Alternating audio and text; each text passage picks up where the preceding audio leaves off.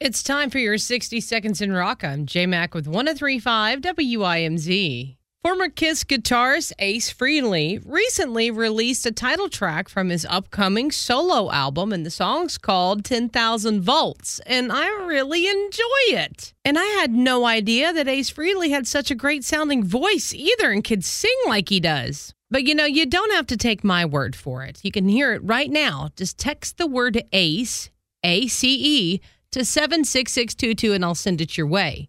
Kiss concludes the End of the Road World Tour at Madison Square Garden, and at the end with their last song, they made the announcement that the human version of the band is done, but the virtual Kiss will continue on. I knew it had to be something to make them continue. I knew Gene Simmons wasn't done taking our money. Now they're going to have hologram tours. Hey, if Ronnie James Dio's wife can set it up and do it with him and make money, I guess Kiss can do it too. Well, my friend, that is your 60 Seconds in Rock. I'm J-Mac with 103.5 WIMZ, Knoxville's Classic Rock.